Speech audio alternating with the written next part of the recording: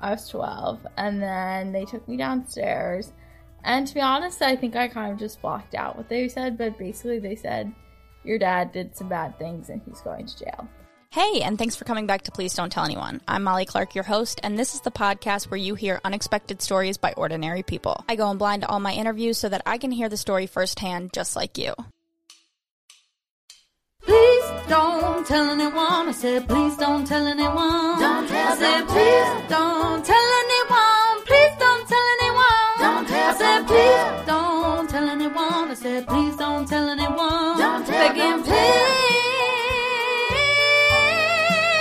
don't tell anyone. Please don't tell anyone. Shh. So we went to high school together. We did, yes, many moons ago at this point, it feels like. I would say we were like acquaintances. We weren't friends. We weren't close friends. We were friendly. I think the kind of high school we went to, everyone was like friendly enough. It was 80 people in our grade, so everyone knew each other. Everyone kind of knew each other's. Or am I allowed to curse? Yes. Oh my god. Of course. Everyone knew each other's shit to an extent, but yeah. So we went to an all-girls private school. 80 girls in our class. We were one of the largest classes ever. Is that true? Yeah, I think it was 81 actually. Okay. So we can kill off a few. So just set the scene. It was a lot of girls together. A lot of girls, a lot of drama. A lot of money. A lot of money.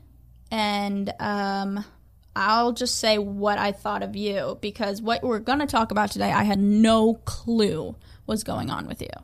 I thought you were just sweet. You weren't popular. You weren't the bottom of the barrel, you know? We were kind of somewhere in the middle is how I remember it. I'm so interested in what you think of hearing this. I mean, high school for me, there was just a lot going on, and high school was honestly the lowest of my priorities. I think so interesting. I think I was friendly with everyone and didn't want any enemies, but I was like so afraid because there was so much going on in my life to be close with anyone that I just kind of stuck to myself. And you know, when there were teachers around, I pretended to be more social because I didn't want anyone to worry. But at the end of the day, it was kind of just like show up to school, brush my hair, throw a bow in my hair. I never eat lunch, but we'll get to that in a minute. And then just, you know, go to crew, go to field hockey, and then go home. Yeah, that's totally would not have thought that. I mean, I would have thought I just thought you were friendly. You were nice to everyone. You were just someone I wasn't worried about. Yeah. So I'll tell you the two things I know about you going into this. The two, like, oh my God, that girl moments for me. Uh-huh. And again, I can cut this if you don't want these two things in there. Yeah. When I found out that you had like a very crippling eating disorder. Yeah. Shocked. And that your dad was in jail. Yeah. So the dad in jail actually started before. I started high school everyone starts high school in 9th grade. I matriculated into our school, which is K through 12th in 9th grade. So I'd actually gone to Catholic school from kindergarten to 8th grade. Oh, I didn't know that because I came in 10th. Yeah. So I missed that. And so also I guess the context is that prior to knowing this is I went to Catholic school. I don't necessarily agree with everything the Catholic religion preaches, but I consider myself to be fairly religious. We belong to a country club that is primarily Catholic. My world was very Catholic, and I had lived a very sheltered life, and I didn't really know anything. I had never gone to school with anyone who wasn't white, who wasn't Catholic. It was just, it wasn't that I just didn't. Incredibly sheltered in that world. It was sheltered. It wasn't. It was a bubble. It was absolutely a bubble. So I'm the oldest of 4, and when I was in 7th grade, my grandmother from Texas was in town, and my other grandmother was here.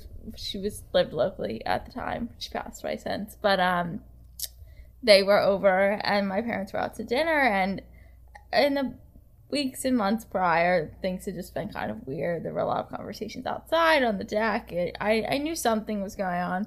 I thought my parents were pregnant, to be honest. I thought they were having another baby. I was so excited. You were 13. 7th grade, 13? Yeah, I was 12. Okay. 7th grade. Yeah, I was young. I was always young for my grade. So I was 12, and then they took me downstairs. And to be honest, I think I kind of just blocked out what they said, but basically they said, your dad did some bad things and he's going to jail. So that was in 7th grade. Was that completely shocking to you? Like, you genuinely had no idea? Oh, I had completely idolized my father. I thought he was my hero. I mean, I think most people do idolize their father. Yeah.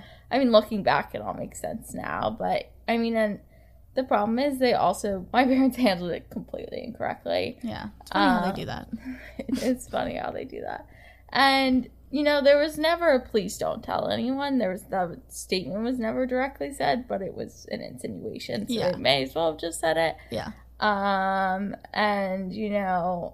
at that point, I had no idea what was going on. And if there's something I can tell you, it's that the federal government is the most inefficient body ever. It takes them ages and ages to do anything. So this was in 7th grade, and I said, okay, but, there was no real, this was what my parents were saying, but, there was no factuality to it. They didn't tell me the circumstances. They didn't tell me why. They didn't tell me what was going on. Things started to progress at a point, but in my head it was like, just go to school, everything's fine. So that was 7th grade, and I also had 3 younger siblings, and they had no idea what was going on. I'm 11 years older than my brother, so I was 12, my brother was like 2. Like, it was crazy. So that was 7th grade.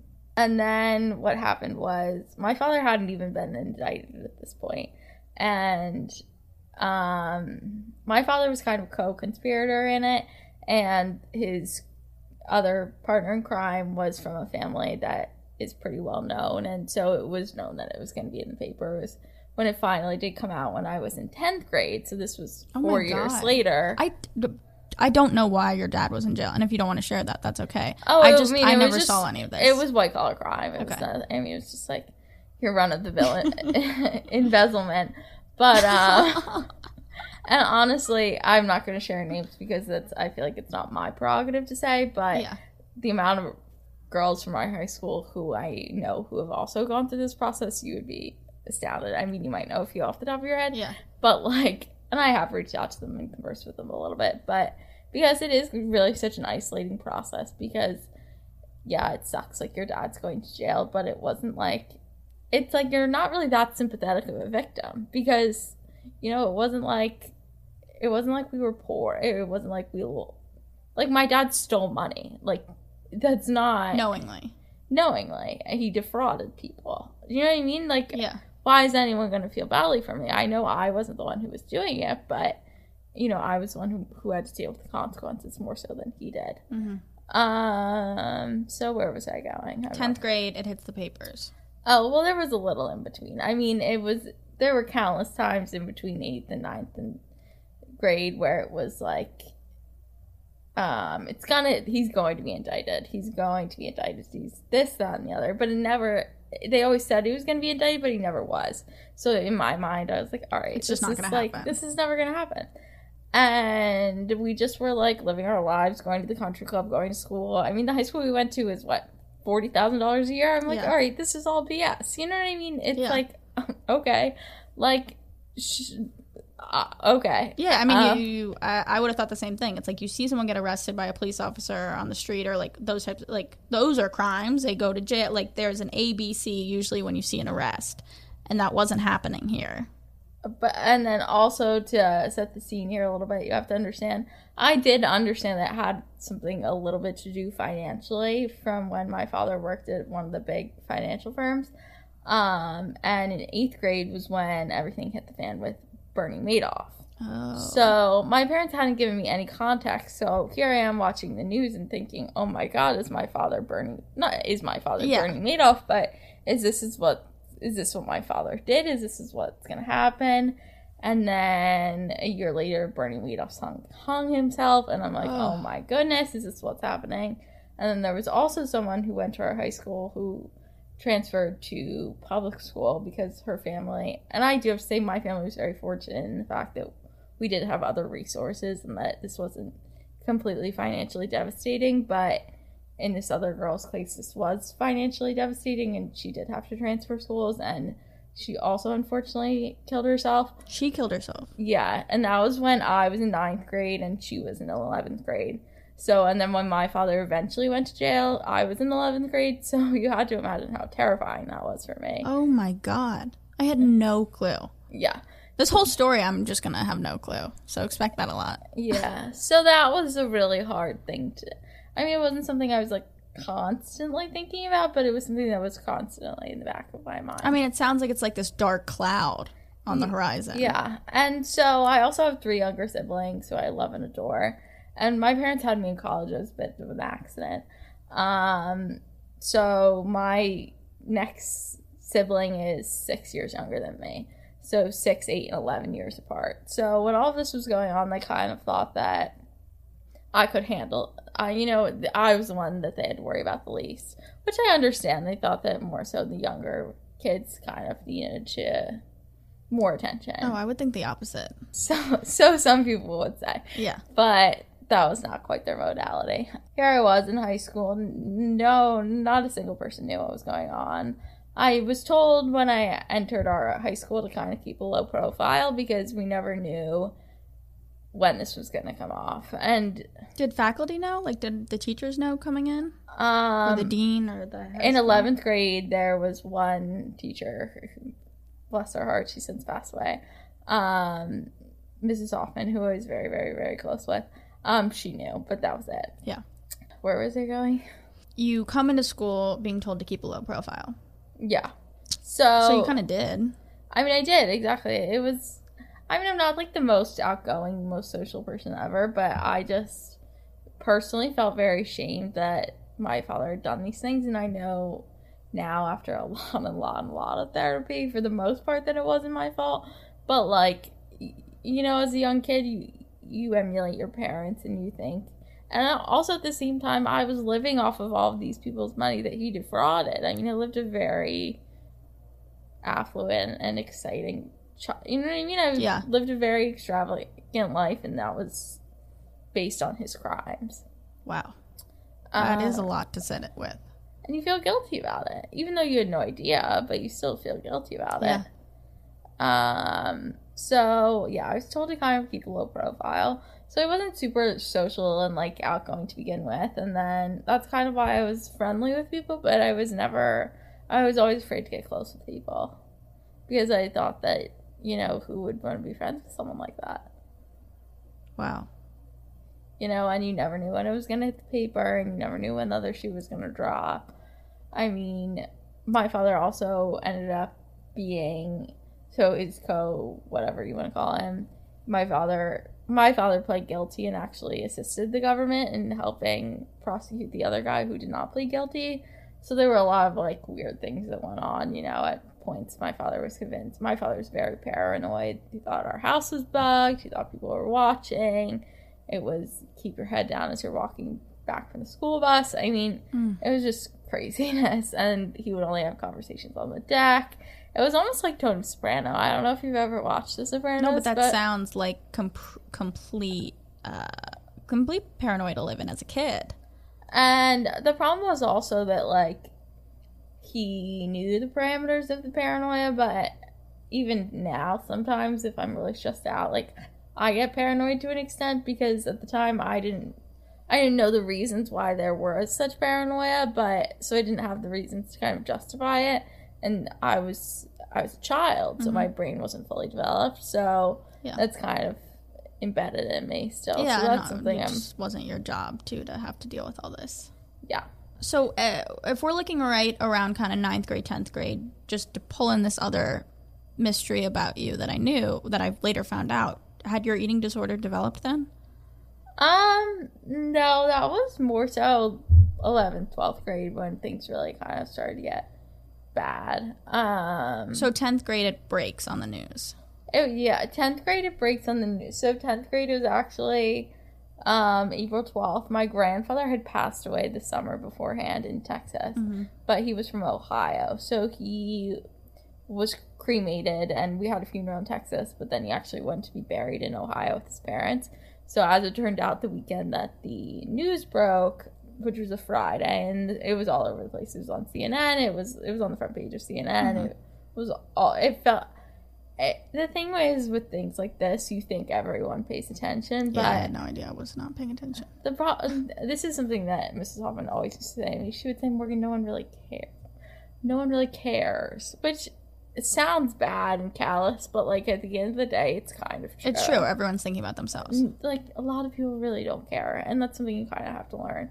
But, so we were actually driving to Ohio to go bury my dead grandfather, as this is all coming out. So that was, April 12th of 2013, which was my sophomore year of high school. And then in July 15th was when he was sentenced. And he was sentenced to a year and a day, which actually the extra day allowed him to get out on extra time. So he actually ended up only going away for 9 months, whereas the other guy went away for 9 years, I think. Oh, my God. Yeah. So it was a lot of unknowns. So the other guy's still away? No. I mean... Okay. Jail time is such BS. Like, yeah. he got out a few years ago. But, okay. But your dad ended up going to jail for 9 months. Yeah. But it was, like, fake jail. It was, like, Martha Stewart jail. Did you visit him? I did not visit him. What happened with your relationship with your dad between... I mean, I just things very much went south and still are. Oh, really? In the southern direction. Got it. Yeah. I mean, I don't want to push you down that path if you don't want to share that stuff. I'm just curious, like, where you went from idolizing your father to completely cutting off the relationship? I mean, it just, like, my whole world got turned apart, and it was kind of just, I was kind of just expected to, like, go with the program and think that things were, like, this was normal. You know what I mean? And yeah. I'm like, oh, excuse me? And I think that my parents, like, I don't know that they were malintended in some ways. And there is other stuff that I can't particularly get into on this podcast, but they just, I don't know. They didn't understand why I had such a hard time with it, which to me was so confusing. So pretty much from 10th grade, you haven't had a relationship with your dad? Oh, I mean, it was more so like 7th grade. But in 11th grade, it was 11th grade when he was away was really when I was able to set a boundary and say, I'm not going to see you, I'm not going to communicate with you, this, that, and the other. And it was hard because it created a lot of animosity between me and my mother because my mother was in between my father and I. You set a boundary with your father when he goes to jail. But it sounds like, based on the timeline that you've given of your eating disorder, this is when mentally you start to... I mean, it was like mentally I was a mess. I mean, because I was going to school every day pretending like everything was fine. Meanwhile, I was going home and my father was in jail. My poor mother was dealing with 4 children. We were all pretending like everything was hunky-dory. I mean, it's comical. Yeah. And I mean, it was like people knew, but people didn't know. It was just don't talk about it. Yeah.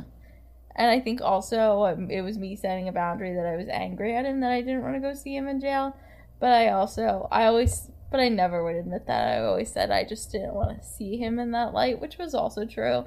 But I also think there was a big factor of, like, denial. Like, I just don't think I physically could have handled it. Did your siblings go? Yeah, my siblings went. Oh, wow. All of them? Yeah. Okay. So it was a big fight every Sunday. They would go up to see my father, and I wouldn't go, and there was always a screaming match, and you need to go see your father, you're putting me in an unfair position, this, that, and the other. And you held your ground with that. That's amazing. It was amazing until he got home. You know, it was like, it wasn't forever. So when did he get home? So he left on September 9th of 2013, and he dropped me off at school, and he said, I'll never forget, he said, catch you later. It was 5. Those great parting words. And then I didn't have any contact with him until June 18th when he got home. And Mrs. Hoffman actually walked me home to go see him. And Mrs. Hoffman offered to go visit him in jail with me. I mean, Mrs. Hoffman was like... She was the best. It was shocking when she died. I'm sure for you it was beyond shocking. I was not okay. Yeah. I mean, you just kept getting hit with I mean, I missiles. Just, like, I don't know. I still have her mask card in my car. Like, I don't know what I would have done without that woman. I mean, I want to believe that she's still with you. I do, too. I just wish she was here. I know. I hate that, too. It's a little fucked up. No, it's true. So your dad gets out of jail in June. Mrs. Hoffman walks you home. You see your dad for the first time. How does that go? I mean, it was kind of just like, what the fuck is going on? Like, I walk into my house and my whole family is like sitting on the couch watching Frozen, and my father has his ankle monitor on. I mean, my family like doesn't believe in therapy. It's like this whole fucking disaster. Junior year, I was interning at Penn. I had an internship at a gene therapy lab at Penn, which I think was like good for me because I do really well on structure and like thriving with that kind of stuff. So I did that. And then fast forward to senior year. Oh, also, but the good part about junior year is like junior spring, like I just like couldn't keep it up anymore, and I just like full on stopped going to school. I don't know if you remember that, but no, just like couldn't do it anymore. Just stopped. So what did you do every day when you stopped going to school? I would just like, I was so depressed, and I just like couldn't handle it anymore. Yeah. It was like too much for a kid to have to handle, and I had no help whatsoever, and Mrs. Hoffman tried her hardest, but like it was one person trying to be a mother when I needed a mother, a father, a psychiatrist, a therapist, and Was your mom mad that you weren't going to school? Like, what was her reaction if it wasn't like so loving? I mean, she was mad, but like it's so complicated with my mother because at the same time she was just trying to get by too. I mean, she had 4 young kids and a husband that was in jail, and quite frankly, my father's an asshole. Like, it was just a clusterfuck. Yeah. That was junior year. Yeah. Have you developed an eating disorder at that point? By the way, I don't know much about eating disorders. I don't know the right terminology here, so please correct me. Like, have you developed? I just felt horrible saying that. Oh, no. I mean, developed, it's not, I don't know if there's a right word or a wrong word. I would say it really blew off when I went to college. So senior year was kind of like damage control. It was like, let's get this girl into a college, first of all. Are you okay sharing where you ended up going the first summer? I went to Loyola in Maryland, which I actually do really think I would have liked, but my head was in the toilet every day, so I couldn't really, can't really speak. Literally. Got it. Literally. So. Got it. Yeah. Okay, so senior year, let's get this girl into college. They pull it off. They get you into Loyola. They pull it off. And the problem is I really think not that Loyola is a bad school, but like I really do think I could have gotten into a much better school had I not been going through so much shit. Yeah, which annoys me. Yeah, because it's like you didn't cause that. Yeah. I think everyone thought just like get this chick to college and everything would be fine. Yeah. Which is like wishful thinking. Yeah. But like that's not really how mental illness works. Yeah. So I remember like going to my pediatrician, who was also another godsend in my life, and you know how you have to like get all the medical forms like to go to like college and like whatever.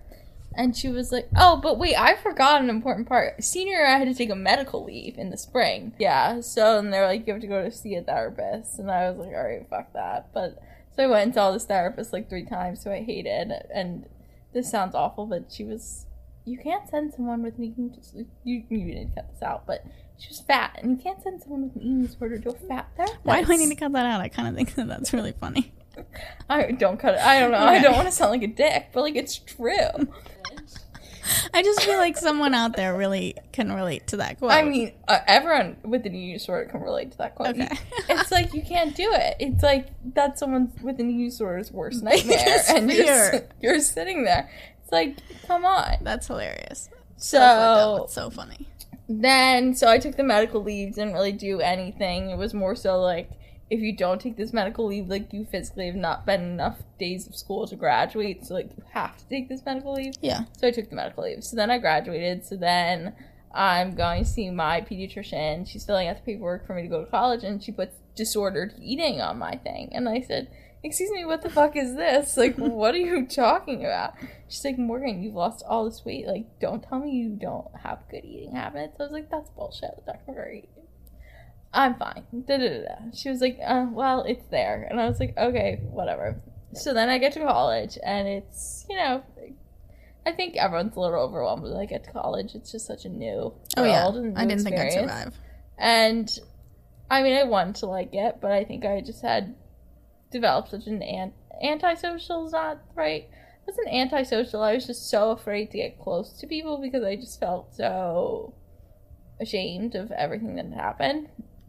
So then I became best friends with the toilet. So that's really when things kind of took off. And so I just, like, started throwing up all the time. Like, everything that went in my body just went into the toilet. Can I ask, like, I feel like this is going to be really insensitive. And you don't have to answer this, but, like, I am just curious. Like, how does that start? Like, do you see that somewhere? Or, like, how do you decide, like, today is the day I'm going to do this for the first time? To be honest, I had tried it before, but, like, I guess I just hadn't tried hard enough. And I think I was just, like, feeling so low and, like, just decided to shove my hand down, like, a little bit further. And then, there we go. Yeah. And then I, like, knew that wasn't great. But, like, I thought it was just, like, a little bit of a situation. So then I started seeing this therapist, Esther, in the counseling center. This short, like, redhead Jewish woman. She was great. And... Skinny. She was skinnier than the other one. She was petite. And... I was like, all right, I can get down with you, Esther. Like, and she was like, listen, like, this isn't like a short-term problem. Like, you got some issues. And I was like, what are you talking about, Esther? Like, I just like to throw up sometimes. Like, come on. And she was like, no. I made the mistake of giving her access to my pediatrician, like the little HIPAA situation. Oh. And so when the little HIPAA situation happened, I came home from Thanksgiving and the pediatrician was like, whoa, no. And I was like, whoa, yeah, I'm fine. And she was like, whoa, no. And then she was like, you really, like, shouldn't go back to school, like, da-da-da. I was like, whoa, no, you're wrong. So, I mean, because at that point I had, like, a week and finals left. I was like, no. Like, did your parents know at that point? Yeah, but she called my parents. Okay. And then, I went back to school and I had to get an EKG. And why? Because when you're vomiting so much, it really fucks up your heart. Who made you get the EKG, though? The pediatrician. Oh, she was like, if you're going to go back to school, you have to get this EKG. Yeah. Okay. And they were like, yeah, no. So it was 2 days after my mother's birthday, and she had to come pick me up from school. Wait, what did the EKG say that was so bad? That I was, like, at high risk for sudden cardiac death. Oh. Yeah. Yeah, that's not really small. So then I took a medical leave from college at that point, and they were like, okay, just, like, go to rehab for a month or Christmas break or however long you need to, and then come back, finish your finals, whatever. But you need a doctor's approval. So I went home on December 3rd. At this point, are you still in denial that you have an eating disorder? You're like, oh, I only throw up a few times. Yeah, I like knew I was sick, but I didn't think I was that sick. And then I went to this, so December 3rd, I came home, and then by December 10th, I was in rehab, which is a really quick turnaround from going from being in college to rehab in a week is like a little bit of a mind fuck. Yeah. So then I went to rehab, and so I was there for a month, and basically I needed the psychiatrist's signature there to go back to school. So I was like a saint of a saint. Like, I ate everything. I did exercise. I followed all the rules. I just need this man's signature to go back to. How do they make sure you're not throwing up at rehab?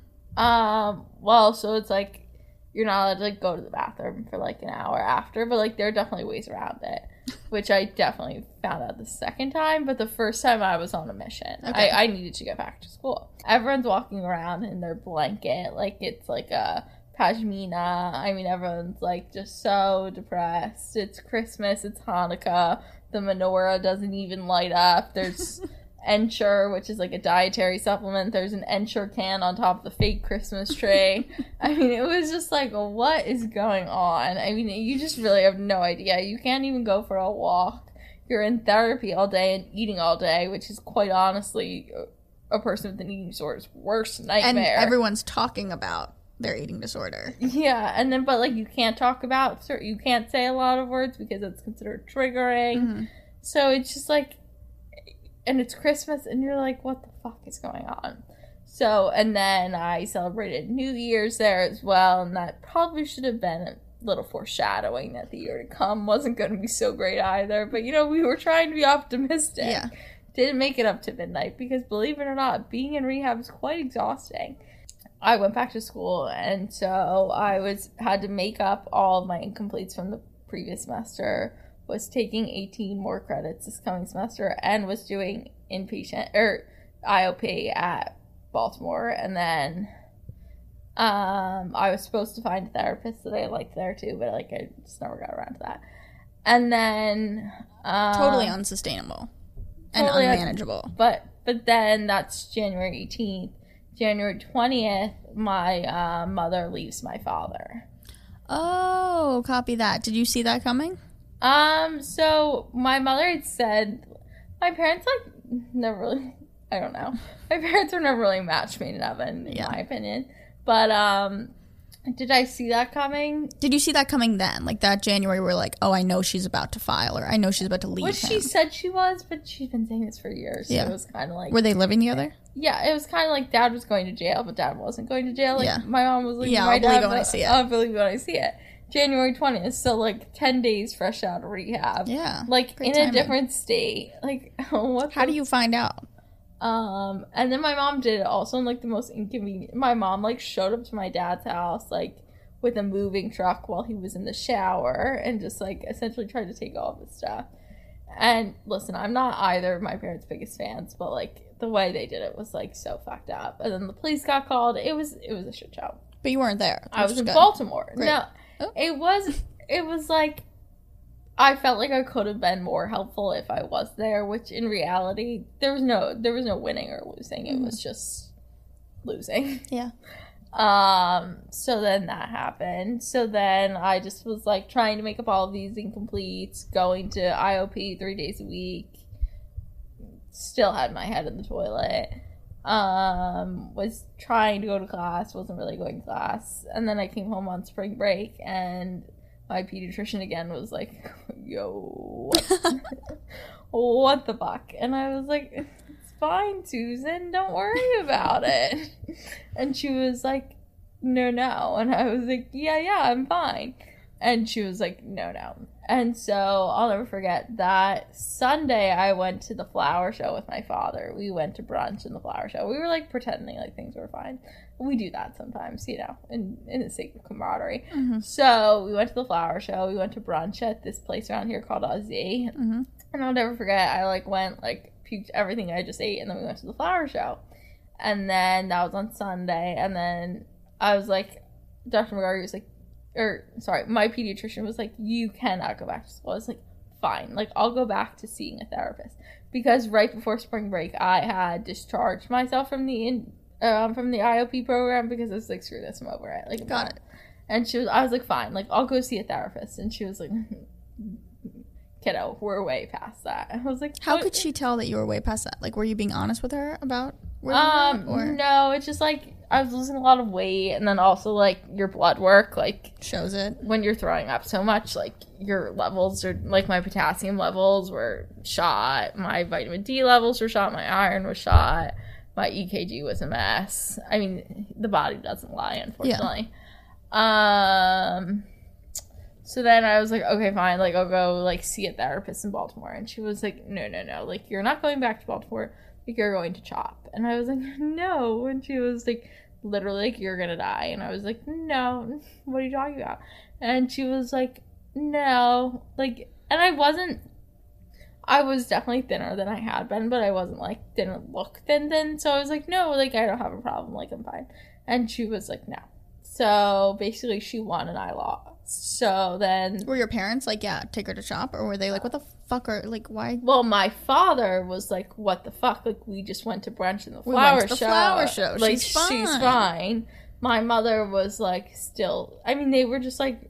And when they, like, first... They're actually not officially divorced still for monetary reasons. They refuse to divide the assets. So they're legally separated, and they go through periods of speaking and not speaking. And it just came out a few weeks ago that my father had a 4-year affair on my mother, and that's a whole other thing. Oh, copy that. Wow. While my mom was pregnant. Oh, back in the day. Got it. 4 years, that's a long affair. Yeah, with my aunt's best friend. Oh, is she still in the picture? The aunt's best friend? No. But you knew her? Yeah. Wow. Yeah. Okay, I feel like someone's got to come on the podcast from that story. Yeah, so, Yeah, so I went to CHOP, and CHOP was like, honestly, I don't even remember CHOP wasn't like a psychiatric unit. CHOP was like Stabilize her. CHOP was like, I had a heart monitor on, and the parameters so just to give a little medical background here, typically someone's heart rate is from 60 to 100 beats per minute. Resting. So my resting heart rate when I admitted was 34 beats per minute. Wow. And and that falls when you're sleeping, obviously, a little bit. So the parameters to get out of CHOP were my heart rate had to be above 45 beats per minute for 3 nights in a row. So it took me 10 days to do that. Before you got to CHOP, when you were like going about your life, did you feel like you were about to pass out all the time? You kind of get used to it in a weird way. You know what I mean? It just like becomes a norm of like, oh, this is what it feels like to be alive. Yeah. So interesting. It's not really like you kind of just get used to it. And okay. I mean, there were definitely times I'm like, oh, I'm a little dizzy here. But you never actually passed out. No. And then so when I left CHOP, they were like, you cannot. They have this program called family-based treatment where basically your parents like control everything you do. Mm-hmm. And I actually don't know a lot about it, but it has been shown to be pretty effective in some cases. This was not one of those cases. Well, I was like, fuck no, absolutely not. So I went back to Renfrew where I was the first time and was a little less of an angel. Where is that place that you went to? Renfrew? Yeah. It's probably about 20 minutes away it's around here. Yeah. So you go back the second time to the same place. Yeah, and I was like, fuck this. Like, I don't give a shit. So it took a lot longer for me to get out because I wasn't really behaving. I think I was there for 8 weeks the second time. At this point, had you dropped out of college? I hadn't dropped out. I mean, I took a medical leave the first time. Mm-hmm. And then never, like, remade the medical leave, if that makes sense. And then, like, completed it. And then I took another medical leave. That was that. So then I got out. It was, like, May. And I remember meeting with Connie McAvoy. And I was like, what do I do? She, for reference, that's our college counselor in high school. I think that's fine to use her name. I mean, I don't think she would. I don't think she listens. No.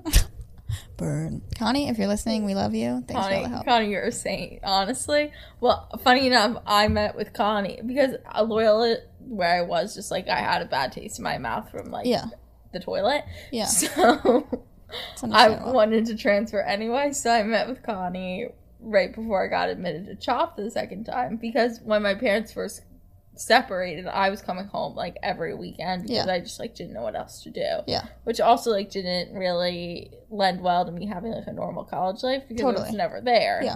But like I didn't know what else to do and I felt responsible. So you meet with Connie. I met with Connie and she was like trying to help me transfer and then she was like send me this essay by this date and then I remember being at CHOP and sending her this email and being like, well, actually, in a little bit of a turn of events, I'm actually in the hospital, so we're going to have to put things on hold for a little while. So then I got out, and everyone's like, all right, what are we supposed to do with this girl? Mm-hmm. I was supposed to go to partial, and I went for like a week. But at that point, I was like, I am rehabbed out. Like, I can't do it anymore. Which probably wasn't the best idea to go from, like, full rehab to, like, cold turkey. But, like, I was just so done with it. So no one really knew what to do with me. And then it was, like, late July at this point. I was like, oh, shit, like, I guess I have to go back to school. Mm-hmm. So the only place around, and I wanted to stay local because I just felt like it was like easier to stay local, and the only place that was really accepting applications was LaSalle, and like LaSalle wasn't really a me school, but I was like, all right, whatever, I guess I'll do it. So I went there for a few semesters, but then what happened was during finals one semester, I fell. This was like completely unrelated to my eating disorder. Got a really bad concussion. Couldn't take any of my finals. And it turned into this whole thing where like they were trying to fail me for the semester because I sent a doctor's note, but it didn't say like why I couldn't take my finals. And it became this whole like legal litigation. So then So then I ended up transferring again, actually, to Rosemont College. And you graduated from Rosemont? Yeah. We both graduated college in 2019. It's now 2022, so... Oh, I graduated college in 2021. Oh, okay, great. We both graduated college at different times. I graduated in 2019. You graduated 2021. It's 2022. Yeah. What where are we between 2021 and 2022? Where? I work at a local hospital doing research. How are you though? Mentally, physically, emotionally? Mentally, I'm in therapy twice a week still. Great. No, I mean you weren't at that point in the story, so. Physically, I also have an autoimmune disorder, rheumatoid arthritis. So that's been a little tricky with the pandemic because I'm considered like immunocompromised and like high risk. So that's really been fun. Mm-hmm. I mean, the question on the top of my head, which you don't have to answer, and I can take this out, but like, are you in recovery? Yeah, well, so that's the problem with like it's not like sobriety. It's not so cut and dry. You know what I mean? It's an ongoing battle. Yeah, exactly. Okay. It's not such a straight line. Yeah, yeah. I mean, I'm a lot better than I used to be, but there are some hard days sometimes. Yeah, and you're not in contact with your dad. I mean, I have 3 younger siblings who are in contact with him.